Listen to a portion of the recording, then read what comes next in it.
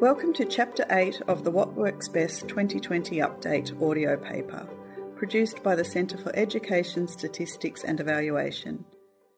In the previous chapter, we focused on well-being.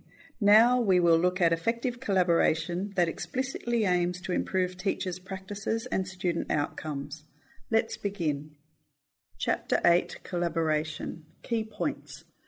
Great teachers do not just happen. They are developed and keep on developing throughout their professional lives. Effective collaboration is key to sharing successful and innovative evidence-informed practices across the teaching profession. Not all collaboration is effective. Teachers need to engage in professional collaboration that explicitly aims to improve teacher practices and student outcomes. School leaders play a vital role in creating the conditions and culture that support meaningful teacher collaboration. Why it matters. Some professionals, such as doctors or lawyers, have the benefit of seeing their peers in action as part of their day-to-day environments and can see firsthand what works. Teachers, however, need to work harder than many to break down the potential silo effect and ensure that best practice is identified and shared across classrooms. This is important because high-quality collaborative practice, which harnesses the expertise of the collective, is critical to improving teacher quality and student outcomes. What the evidence says. Teacher collaboration is a powerful professional learning tool. Collaboration connects teachers and leaders to their colleagues and to external experts.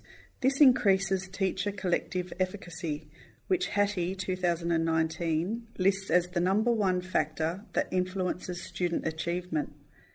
International education researchers point to collaborative practices between teachers within and across schools as important features of many high-performing schooling systems.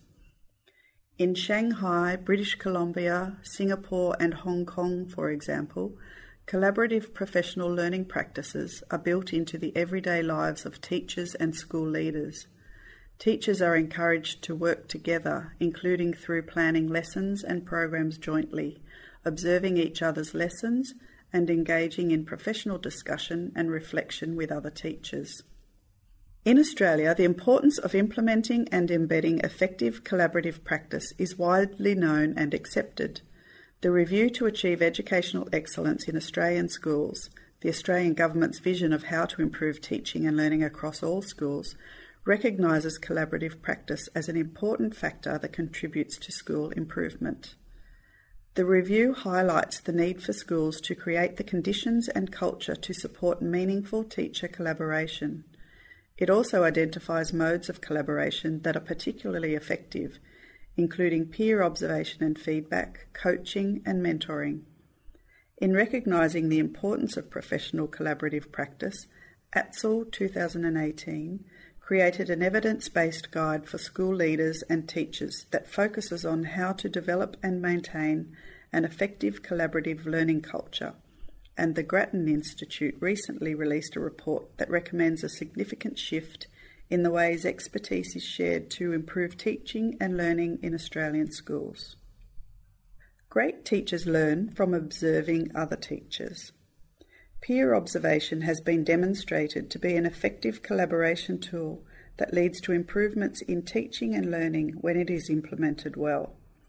Peer observation can take place as part of a structured professional learning approach, as happens in Shanghai teaching and research groups, or more informally. The Australian Teacher Performance and Development Framework recognises observation of teacher practice as an essential component of teachers' development process. In New South Wales, observing a colleague's lesson is a teacher-identified activity that counts towards the professional learning requirements for teacher accreditation. Research shows that peer observation can benefit both the teacher being observed and the observer. In addition to increasing knowledge of effective teaching and learning strategies, well-implemented peer observation can also increase teacher confidence about their own practice. Australian researchers Smith and Starmer, 2017, report that lesson observation is a powerful professional learning tool because it moves away from telling teachers what they should do and instead allows them to reflect on how they can use what they observe to refine and improve their own practice. William, 2016, emphasises that the purpose of peer observation is not to copy the practices of other teachers, but for teachers to adapt and modify what they observe to suit their own classroom.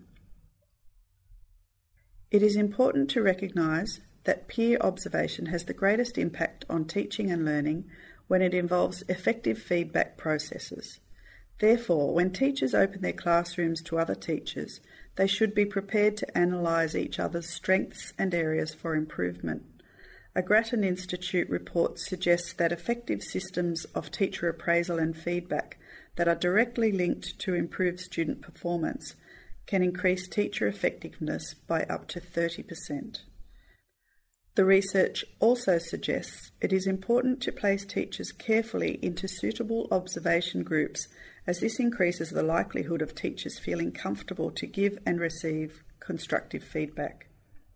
Tenenberg, 2016, found that observations involving teachers who have a close relationship are not always effective because such teachers can be unwilling to provide each other with honest and constructive feedback about areas for improvement. Building strong professional learning communities can improve the quality of teaching and learning.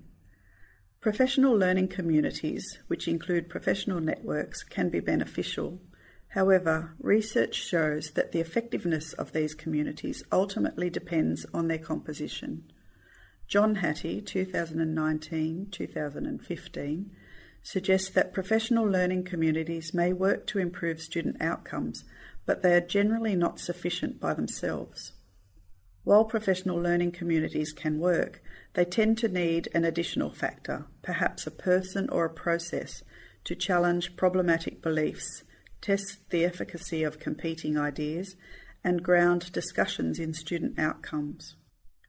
Without an additional factor to challenge problematic beliefs and deficit thinking, professional learning communities can be a counterproductive collaborative practice and have a negative effect on student learning. Timperley, 2008, agrees with Hattie, 2009-2015, that for professional learning communities to be effective, they need to focus continually on improving student outcomes and include experts who will challenge entrenched beliefs. Hargraves and O'Connor, 2018, highlight another important feature of effective professional learning communities, that is, establishing an environment where teachers feel comfortable giving and receiving honest and constructive feedback. In Australia, Gore and her colleagues developed Quality Teaching Rounds, QTR, a form of professional learning community that involves guided reading, discussion, and observation by teachers who are members of a professional learning community. Current research is exploring the impact of QTR on student outcomes. New South Wales teachers engage in collaborative practices but could extend their participation further. The 2018 TALIS OECD 2020 shows that by comparison with other Australian states and territories and the OECD average, New South Wales teachers are generally more likely to engage in certain collaborative practices, such as observing other teachers' classes and providing feedback, exchanging teaching materials with colleagues, and teaching jointly as a team in the same class. Compared with teachers in Shanghai and Singapore, however, New South Wales teachers are considerably less likely to participate in the majority of collaborative practices included in the 2018 TALIS. For example, teachers in Shanghai and Singapore are considerably more likely than Australian teachers to participate in formal mentoring, observation visits to other schools, and peer and/or self-observation or coaching as part of a formal school arrangement. School leaders are vital to the success of teacher collaboration. Meaningful teacher collaboration does not just happen. To be effective, it needs to be carefully planned, implemented, and sustained. The Australian Institute for Teaching and School Leadership, 2018, places the responsibility for establishing the conditions that support meaningful and productive teacher collaboration with school leaders. The research shows that school leaders can promote meaningful teacher collaboration by providing teachers with regular time to collaborate with their colleagues, modelling what effective collaboration looks like, creating a safe environment where teachers feel comfortable discussing differences of opinion and giving each other honest and constructive feedback, creating a shared vision so all teachers are invested in the success of the whole school community, sharing and promoting the benefits of collaboration. Implications for schools and teachers. The evidence supports a broad range of collaborative approaches that can and should be integrated and embedded in ongoing professional learning across the teaching profession. Teachers and school leaders need to draw on internal and external expertise to identify and implement best practice models that centre first and foremost on students' needs and improving learning outcomes. All teachers should be willing to open their classrooms and participate in structured lesson observations that focus on how different teaching approaches impact on student learning. School leaders need to create a strong culture in which collaborative planning, reflection, and peer coaching are embedded in everyday school life, so that teachers are supported and support one another to continuously develop their skills and knowledge. This is the end of the What Works Best 2020 Update audio paper. Thank you for listening. To read the full report, please visit the CC website at cese.nsw.gov.au. This audio paper was written and produced by the Centre for Education, Statistics and Evaluation and is read by Vicky Russell.